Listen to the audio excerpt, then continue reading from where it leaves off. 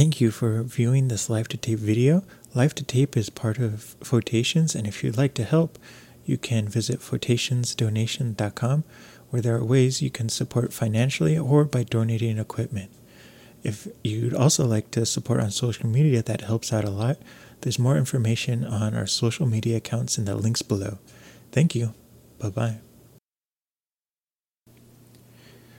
Hello, this is Photations Live to Tape. We're recording part 4 of our Junior Classic series. We had a little mix-up where we're actually going back in time. We're going to the very beginning of the book. I realized that I skipped the first section. And so this is a Podcasting 2.0 app, which means if you have a new podcast like Podverse or Fountain, you can easily find Photations Live to Tape. If you search for Photations Live to Tape and you can't find it on your podcast app, that's because it's probably an older podcast that's not 2.0 compliant.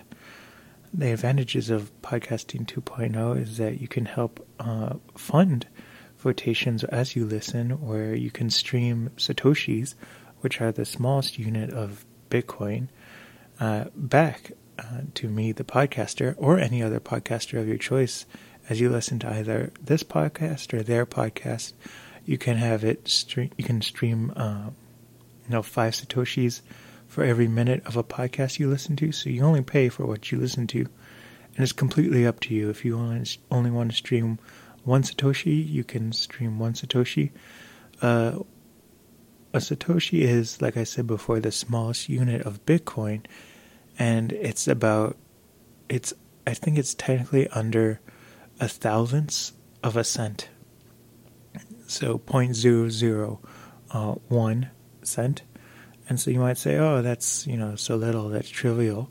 Why does that even matter? Well, it all adds up. If you have, 50 people listening to an hour show, that would add up. It certainly helps. It's better than nothing. And, people contribute what they can contribute.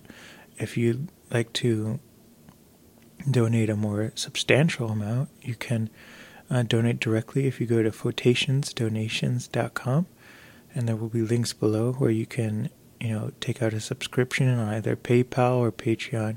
You can even donate Bitcoins directly. And so there's also equipment donation, where I have an Amazon list of things that I would need that I can use to do more photographic series. And so you can gift those if you have an Amazon account. And I also have a P.O. box where you can, send old-fashioned checks if you don't want to use PayPal or anything. And then it tells you, where to fill out the check and who to make it out to. But I want to thank everyone for coming out to this episode. Like I said, we're going back in time, so we messed up a little bit and started reading the Junior Classics out of order. But the good news is we caught it. So we're going back to the first story, which is Manzabo the Mischief Maker, adapted from H.R. Schoolcraft.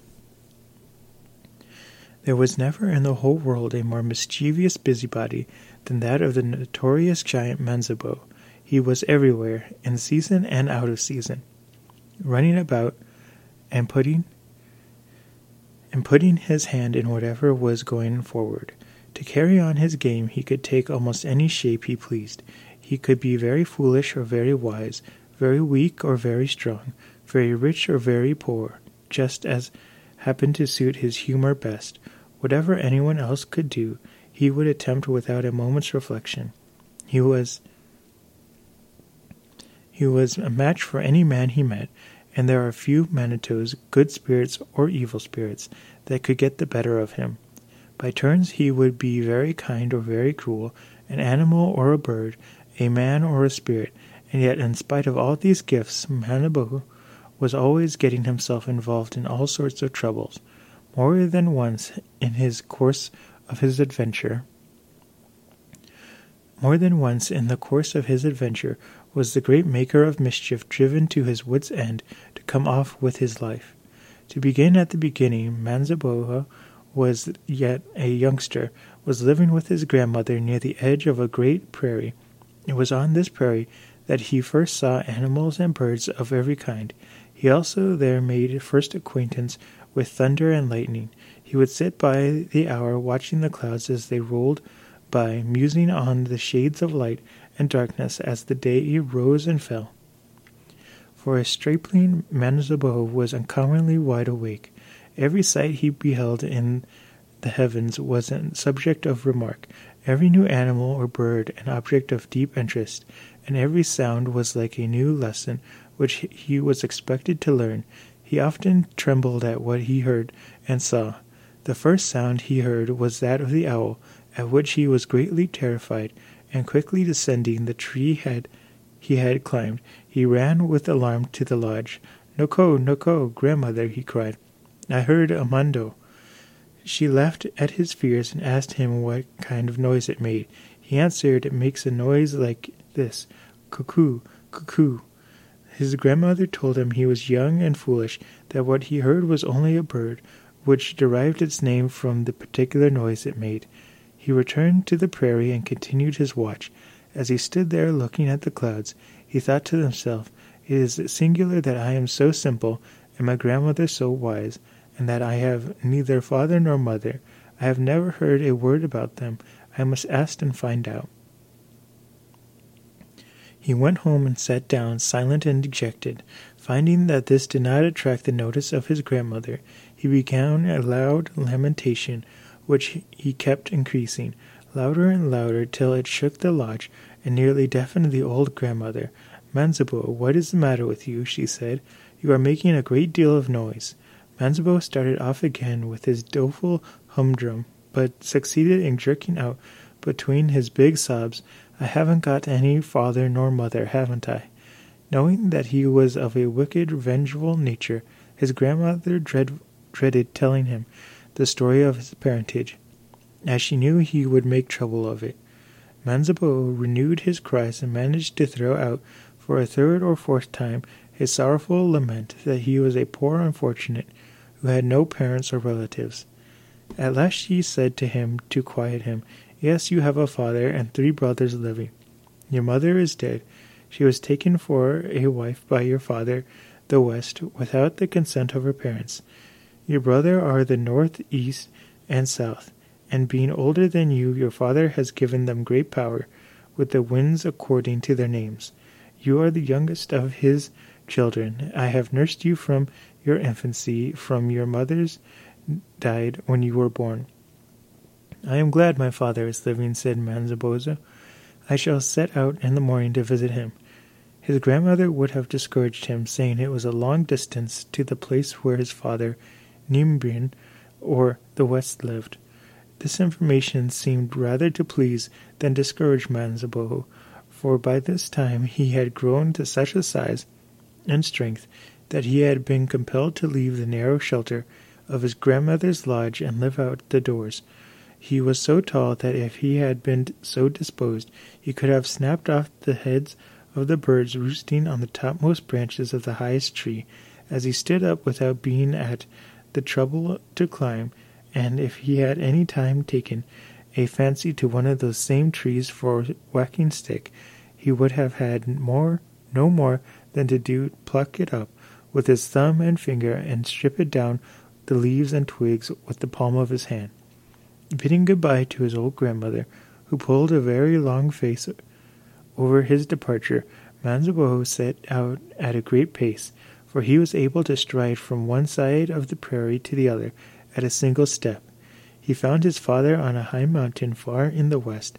His father espied as he approached, at great distance, and bounded down the mountain side several miles to give him welcome. Apparently delighted with each other, they reached in 2 or 3 of their giant bases the lodge of the West, which stood high up near the clouds. They spent some days in talking with each other, for these 2 great persons did nothing on a small scale, and a whole day to deliver a single sentence. Such was the immensity of their discourse, was quite an ordinary affair. One evening Manzabo asked his father what he was most afraid of on earth. He replied, "Nothing." "But is there nothing you dread here, nothing that could hurt you if you took too much of it? Come, tell me." Manzabo was very urgent, so at last his father said, "Yes, there is a black stone to be found a couple 100 miles from here, over that way," pointing as he poked. "It is the only thing on earth I am afraid of, for it could happen to hit me on any part of my body. It would hurt me very much." The West made this important circumstance known to Manzabo in the strictest confidence. "Now you will not tell anyone, Manzabo, that the black stone is a bad medicine for your father, will you?" he added. "You are a good son, and I know you will keep it to yourself. Now tell me, my darling boy, is there not something that you don't like?" Manzabo answered promptly, "Nothing." His father, who was of a steady and persuasive nature, put the same question to him several times, and each time Manzabo made the same answer, "Nothing." But the West insisted, "There must be something you are afraid of." "Well, I will tell you," said Manzabo, "what it is." He made an effort to speak, but it seemed too much for him. "Out with it," said the West, fetching Manzabo such a blow on the back as to shook the mountain with its echo. "Gee, it is," said Manzabo, apparently in great pain. "Yes, I cannot name it. I tremble so." The West told him to banish his fears and to speak up. No one would hurt him. Manzabo began again, and he would have gone over the same make-believe of pain had not his father, whose strength he knew was more than a match for his own, threatened to pinch him into a river about 5 miles off. At last he cried out, "Father, since you will know, it is the root of the bulrush." He who could, with perfect ease of spine and sentence, a whole day long, seemed to be exhausted by the effort of pronouncing that one word, bulrush. Some time after, Manzabo observed, "I will get some of the black rock merely to see how it looks." "Well," said the father, "I shall also get a little of the bulrush to learn how it tastes." They were both double-dealing with each other, and in their hearts getting ready for some desperate work. They had no sooner separated for the evening than Manzabo, striding off the couple of 100 miles necessary to bring him to the place where the black rock was to be procured, while down the other side of the mountain hurried Nuremberg the West. At the break of the day they each appeared at the great level on the mountain top, Manzabo with 20 loads at least of the black stone on one side, and on the other side the West with a whole meadow of bulrush in his arms. Manzabo was the first to strike, hurling a great piece of black rock which struck the West directly between the eyes, and as he returned the favor with such a blow of the bulrush that rung over the shoulders of Manzabo, far and wide, like a long lash of lightning among the clouds. First one, then another, Manzabo poured in a tempest of black rocks, while the West discharged a shower of bulrush. Blow upon blow, thwack upon thwack, they fought hand to hand until black rock and bulrush were all gone. Then they betook themselves to hurling crates at each other, cudgeling with huge oak trees, and defying each other from one mountain top to another, while at times they shot enormous boulders and granite across at each other's heads, as though they had been mere jackstones. The battle which had commenced on the mountains had extended far west.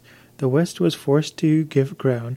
Manzabo, pressing on, drove him across the river and mountains, ridges and lakes, till at last he got him to the very brink of the world. "Hold," cried the West, "my son, you know my power, and although I am now fairly out of breath. It is impossible to kill me. Stop where you are, and I shall also portion you out with as much power as your brothers. The 4 quarters of the globe are already occupied, but you can go and do a great deal good to the people of the earth, which is beset with serpents, beasts, and monsters, who will make great havoc of human life. Go and do so, and if you put forth half the strength you have today, you will acquire a name that will last forever. When you have finished your work, I will have a place provided for you. You will then go and sit with your brothers, Kinoba in the north." Manzabo gave his father his hand upon his agreement, and parting from him, he returned to his own grounds, where he lay for some time sore of his wounds. The next story is Why the Woodpecker has red-headed feathers. Adapted from H.R. Schoolcraft. When his wounds had all been cured by his grandmother's skill in medicine, Manzaboa, as big and sturdy as ever, was ripe for a new adventure. He set his thoughts immediately upon war excursion against the Pearl Feather, a wicked old Mantino living on the other side of the great lake who had killed his grandfather. He began his preparations by making huge bows and arrows without number, but he had no arrowheads. At last his grandmother, Noku, told him that the old man who lived at some distance could furnish him with stone, and he sent her to get them. Though she returned with a wrapper full, he told her that she had not enough and sent her again once more. In the meanwhile he thought to himself, I have must found out a way of making these heads. Instead of directly asking how it was done, he preferred, just like Manzabo, to deceive his grandmother, in order to learn what he wanted by a trick. Noko, he said, while I take my drum and rattle and sing my war songs, do you go and try and get me some larger heads, for these you have brought me are all the same size. Go and see whether the old man is not willing to make some larger. He followed her at a distance as she went, having left his drum at the lodge, with a great bird tied to the top, whose fluttering wings could keep a drum beat, the same as if he were standing there beating the drum himself. He saw the old workman busy learning how to prepare the heads. He also beheld the old man's daughter, who was very beautiful. Manzabo discovered for the first time that he had a heart of his own, and the sigh he heaved passed through the arrow-maker's lodge like a young gale of wind. My, how it blows, said the old man. It must be from the south, though, said the daughter. It is so fragrant. Manzabo slipped away in 2 strides. He was home, shouting forth his song as though he had never left the lodge. He had just time to untie the bird, which had been beating the drum, when his grandmother came in and gave him the big arrowhead. In the evening the grandmother said, My son, you ought to fast before you go to war, as your brothers do, to find out whether you will be successful or not. He said he had no objection, having privately stored away in a shady place in the forest 2 or 3 dozen juicy bears, a moose, 20 strings of the tenderest birds. He could retire from the lodge so far as to be entirely out of view of his grandmother, and fall to and enjoy himself heartily. At nightfall, having dispatched a dozen birds and half a bear or so, he would return tottering and forlorn, as if quite famished, so as to make his grandmother feel sorry for him. When he had finished his term of fasting, in the course of which he slyly dispatched 20 fat bears, 6 dozen birds, and 2 fine moose, Manzabo sung his war song, and embarked in his canoe for a full preparation of war. Beside his weapon he took along a large supply of oil.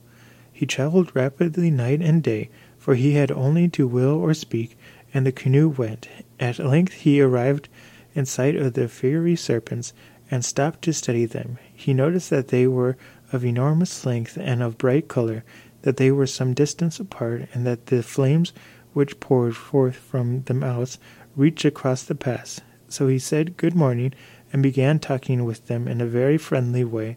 They were not to be deceived, however. We know who you are, Manzabo, they said. You cannot pass. Turning his canoe as if about to go back, he suddenly cried out with a loud and terrified voice, What is that behind you? The serpents, thrown off their guard, instantly turned their heads, and in a moment Manzabo glided silently past them. Well, said he, softly, after he had got by, how about it? He then took up his bow and arrow, and with deliberate aim shot every one of them easily, for the serpents were fixed to one spot, and could not even turn around. Having thus escaped the sentinel serpents, Manzabo pushed on in his canoe, until he came to a part of the lake called Pitchwater, as whatever touched it was sure to stick fast. but Manzabo was prepared with his oil and rubbing of his canoe freely with it.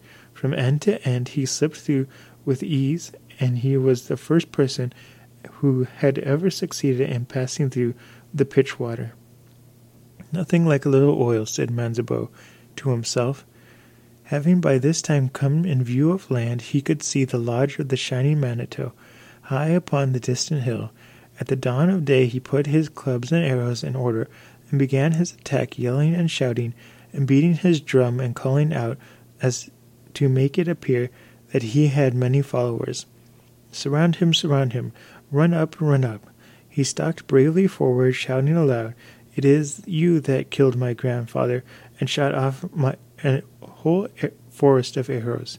The pearl feather appeared on the height, blazing like a sun, and paid back Manzabo with a tempest of bolts which rattled like hail.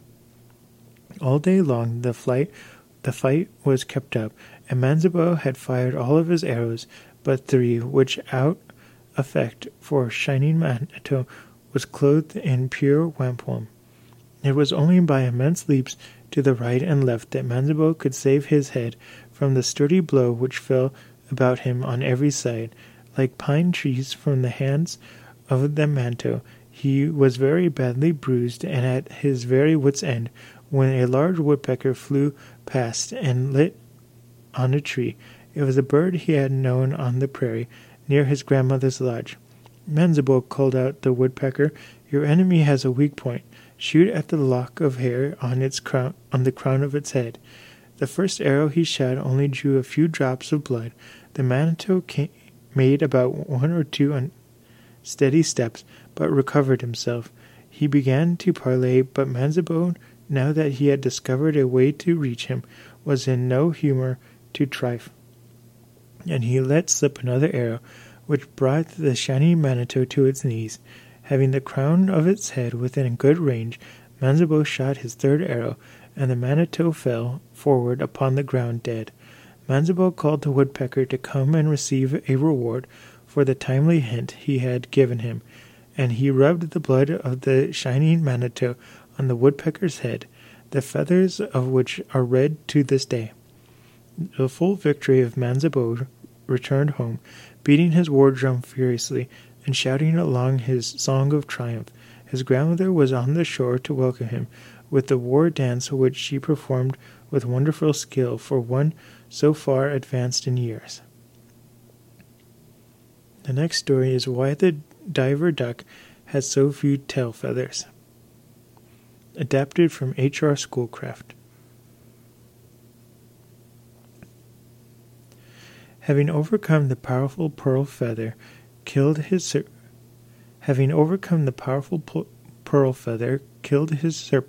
and escaped all the wiles and charms, the heart of Manzabo welled with him, an unconquerable desire for further adventure seized upon him. He had won in great fight on land, so he determined his next success should come from the water. He tried his luck as a fisherman, and with such success that he captured an enormous fish, a fish so rich and fat that with the oil Manzabo was able to form a small lake. Wishing to be generous at the same time having a cunning plan of his own, he invited all the birds and beasts of his acquaintance to come and feast upon the oil, telling them that the order in which they partook of the banquet would decide how fat each one would be for all time to come. As fast as they arrived, he told them to plunge in and help themselves. The first to make his appearance was the bear, who took so long and steady draught that when the deer and the possum and such others of the family as are noted for their comfortable coverings, the moose and the buffalo were late in arriving on the scene, and the partridge, always lean in flesh, looked on till the supply was nearly gone. There was not a drop left by the time the hare and the marten appeared on the shore of the lake, and they are, in consequence, the slenderest of all creatures. When this ceremony was over, Manzabo suggested to his friends, the assembled birds and animals, that the occasion was proper for a little merrymaking, and taking up his drum he cried out, "New song from the south, come brothers dance." They all fell in and commenced their rounds. Whenever Manzabo, as he stood in the circle, saw a fat fowl which he fancied pass him, he adroitly wrung its neck and slipped it under his belt, at the same time beating his drum and singing at the top of his lungs to drown out the noise of the fluttering crying out of the tone of the admiration. "That's the way, my brothers, that's the way." At last a small duck of the diver family, thinking there was something wrong, opened one eye and saw what Manzabo was doing. Giving a spring and crying, "Aha, Manzabo is killing us," he made a dash for the water. Manzabo was so angry that the creature should have played the spy that he gave chase, and just as the diver duck was getting into the water, he gave him a kick, which is the reason the diver's tail's feathers are so few. His back flattened and his legs straightened out, so that when he is seen walking on land, he makes a sorry-looking figure. The other birds, having no ambition to be thrust into Manzabo's belt, flew off, and the animals scampered into the woods. The next story is Manzabo is changed into a wolf, adapted by H.R. Schoolcraft.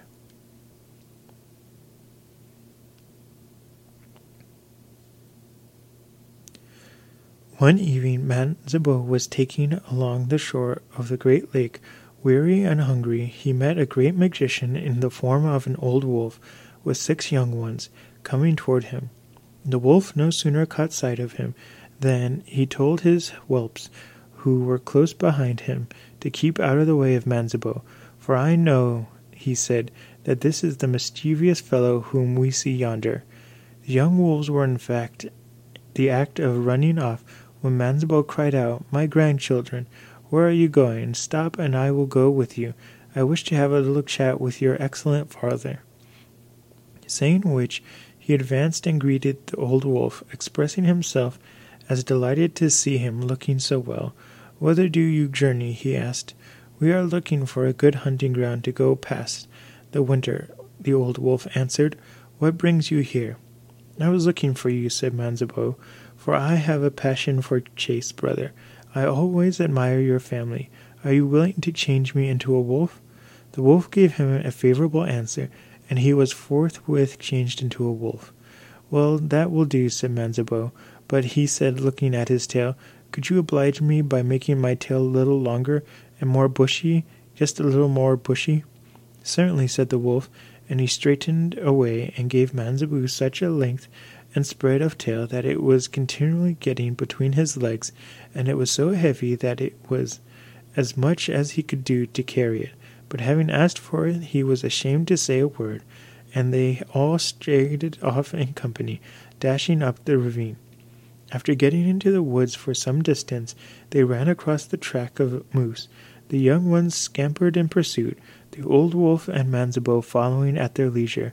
"Well," said the old wolf, by passing of starting the conversation, "who do you think it is the fastest of the boys?" "Can you tell by the jumps they take?"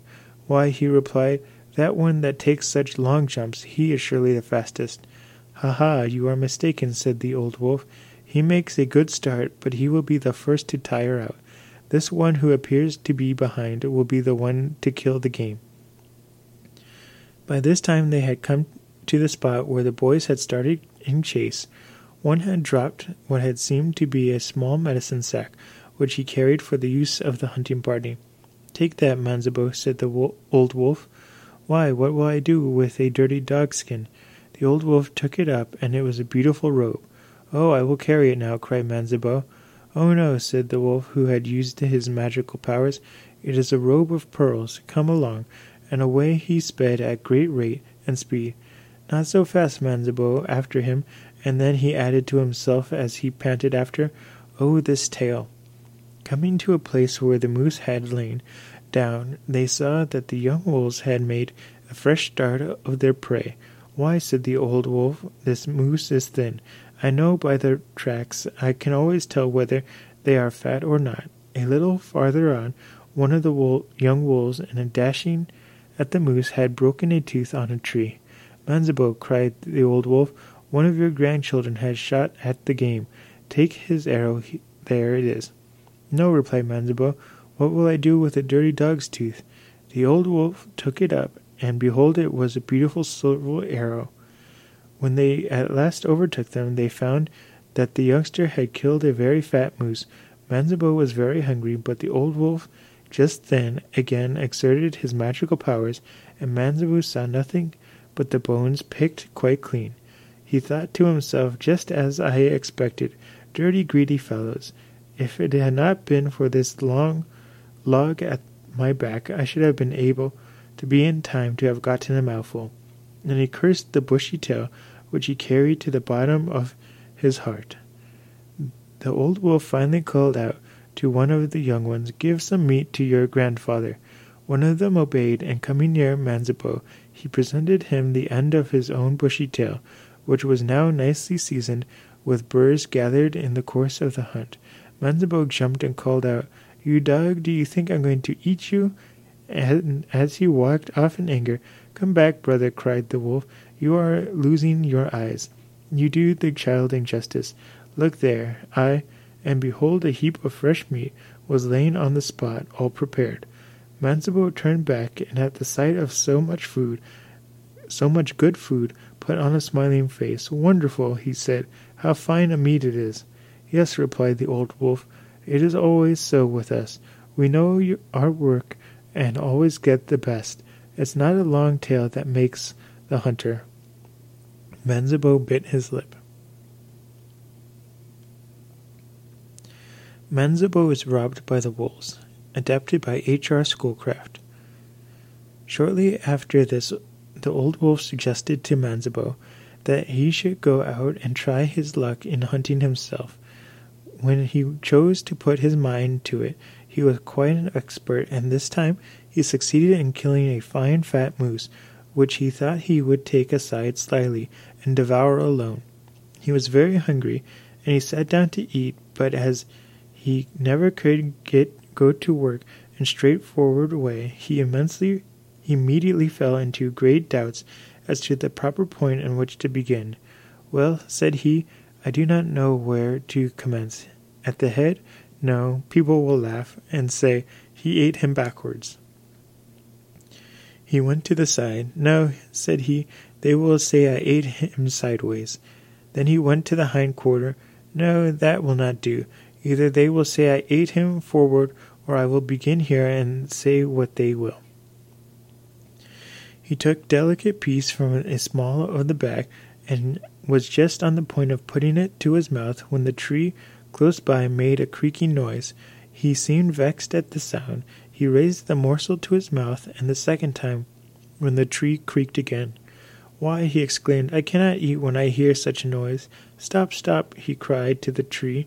He put down the morsel of meat, exclaiming, 'I cannot eat with such a noise. I am starting away.' He climbed the tree, and was actually pulling at the limb which had bothered him, when his forepaw was caught between the branches and he could not free himself.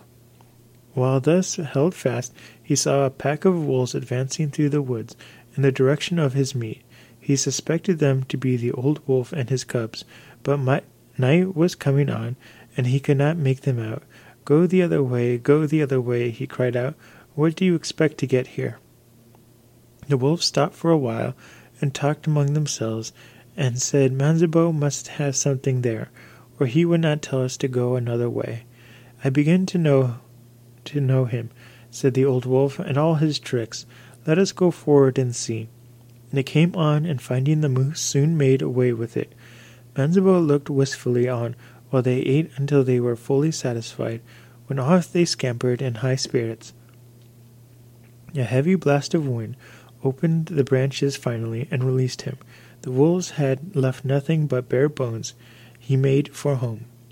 When he related his mishap, the old wolf, taking him by the forepaw, condoled him with deeply on his ill luck. A tear even started to his eyes as he added, 'My brother, this should teach you not to meddle with the points of ceremony when we have good meat to eat.' Manzabo and the Woodpeckers, adapted from H.R. Schoolcraft.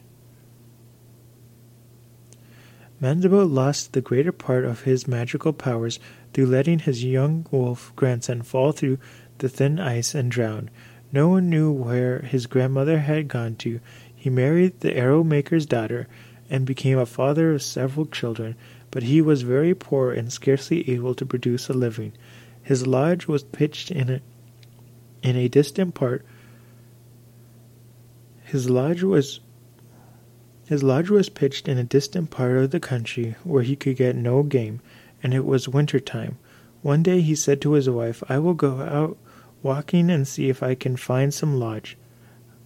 After walking some time, he finally discovered a lodge at distance. There were children playing at the door, and when they saw him approaching, they ran in and told their parents Manzabo was coming. It was the home of the large red-headed woodpecker. He came to the door and asked Manzabo to enter, and the invitation was promptly accepted. After some time, the woodpecker, who was a magician, said to his wife, "Have you nothing to give Manzabo? He must be hungry." She answered, "No." "He ought not to go without his supper," said the woodpecker. "I will see what I can do." In the center of the lodge stood a large tamarack tree. Upon the woodpecker flew and commenced going up, turning his head on each side of the tree, and every now and then driving in his bill. At last he pulled something out of the tree and threw it down, when behold, a fine fat raccoon lay on the ground. He drew out 6 or 7 more, and then came down and told his wife to prepare them. "Manzabo," he said, "this is the only thing we eat. What else can we give you?" "It is very good," replied Manzabo. They smoked their pipes and conversed, and after a while Manzabo got ready to go home. So the woodpecker said to his wife, "Give him the other raccoons to take home for his children." In the act of leaving the lodge, Manzabo on purpose dropped one of his mittens, which was soon after observed upon the ground. "Run," said the woodpecker to his eldest son, "and give it to him. But mind you not give it into his hand. Throw it at him, for there is no knowing what he may do. He acts so curiously." The boy did as he was directed. "Grandfather," he said, as he came up to him, "you have left one of your mittens, and here it is." "Yes," he said, making believe he did not know he had dropped it. "So I did, but don't throw it. You will get it wet in the snow." The lad, however, threw it, and was about to return when Manzabo cried out, "Bach! Bach, stop! Is that all you eat? You eat nothing else with your raccoon? Tell me." "Yes, that is all," answered the young woodpecker. "We have nothing else. Tell your father," continued Manzabo, "to come and visit me, and let him bring a sack.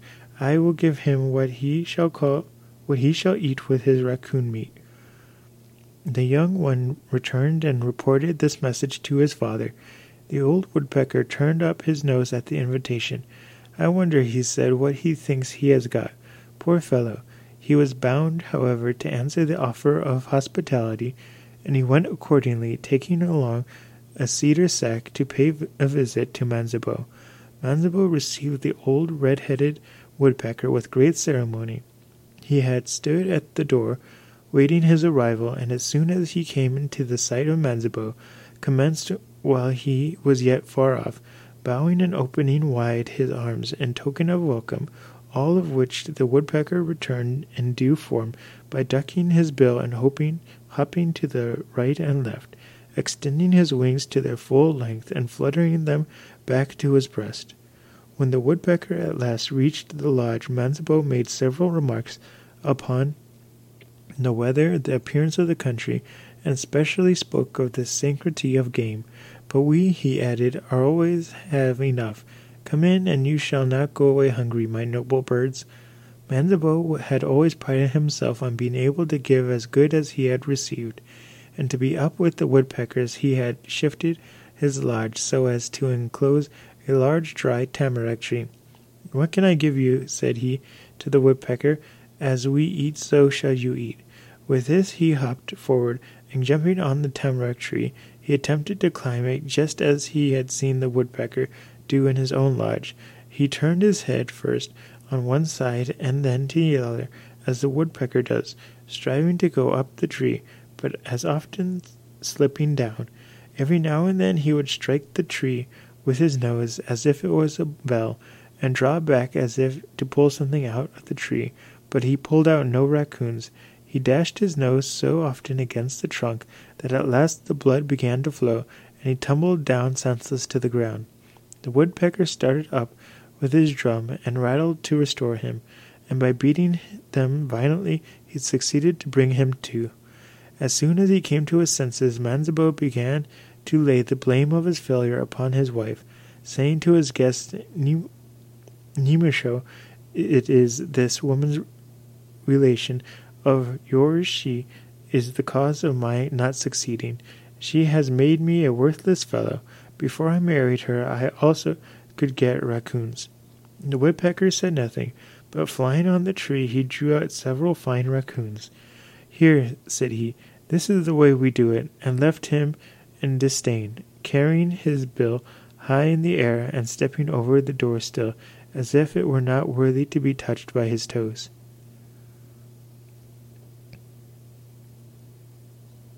The Boys and the Wolves. Retold by Andrew Lang.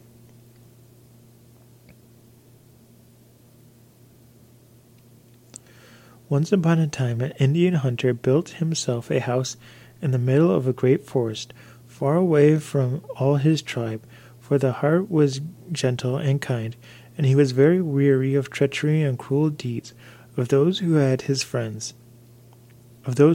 been his friends.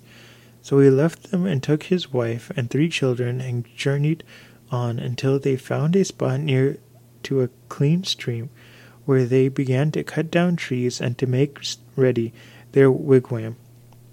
For many years they lived peacefully and happily in this sheltered place, never leaving it except to hunt wild animals, which served them both for food and clothes.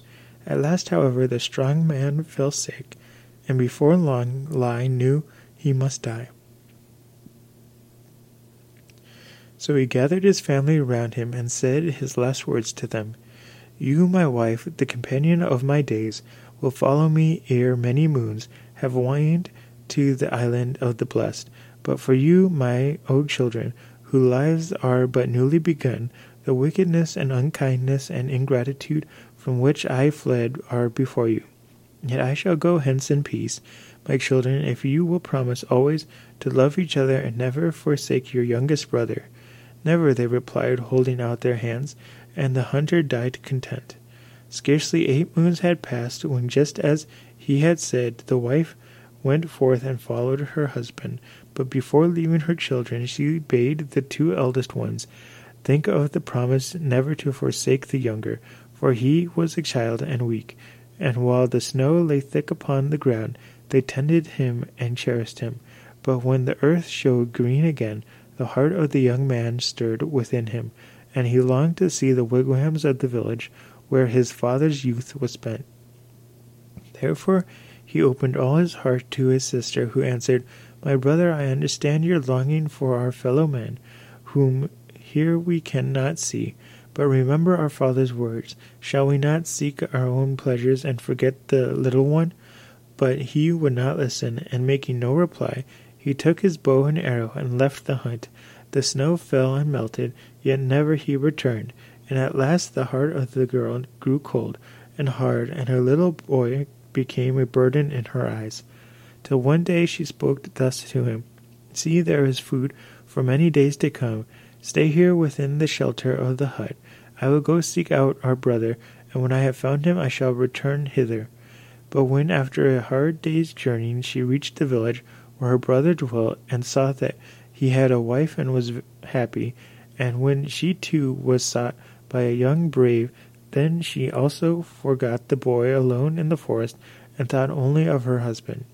Now as soon as the little boy had eaten all the food which his sister had left him, he went out into the woods and gathered berries and dug up roots, and while the sun shone he was content and had his fill. But when the snow began and the wind howled, his stomach felt empty, and his limbs cold, and he hid in the trees in the night, only crept out to eat what the wolves had left behind. And by, having no friends, he sought their company and sat by, while they devoured their prey, and they grew to know him and gave him food. And without them he would have died in the snow. But at last the snow melted, and the ice upon the great lake, and as the wolves went down to the shore, the boy went after them. And it happened one day that his big brother was fishing in his canoe near the shore, and he heard the voice of a child singing in the Indian tone, my brother, I am becoming a wolf, I am becoming a wolf. And when he had so sung, he howled as wolves howl. Then the heart of the elder sank, and he hastened toward him, crying, Brother, little brother, come to me. But he, being half a wolf, only continued his song. The louder the elder called to him, Brother, little brother, come to me.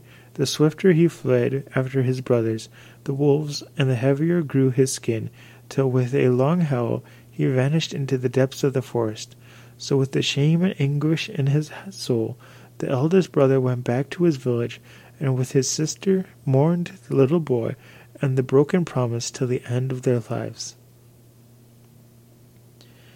So this is it for this recording of the Junior Classics Volume 1, Fairy and Wonder Tales. We have caught up to where we left off on episode 1. Like I said, this was a Back to the Future episode, kind of, where we went back and read what we missed.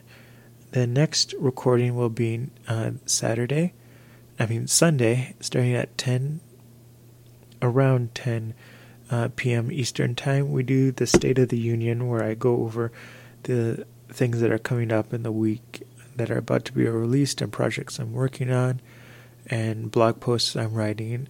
And so I do the State of the Union first, and then we do Reading Aloud, and then the Reading Aloud ASMR and podcast. And then after that, we are going to do some photo editing. So I want to thank everyone for coming out. Thank you for viewing this Live to Tape video. Live to Tape is part of Photations, and if you'd like to help, you can visit photationsdonation.com, where there are ways you can support financially or by donating equipment. If you'd also like to support on social media, that helps out a lot. There's more information on our social media accounts in the links below. Thank you. Bye-bye.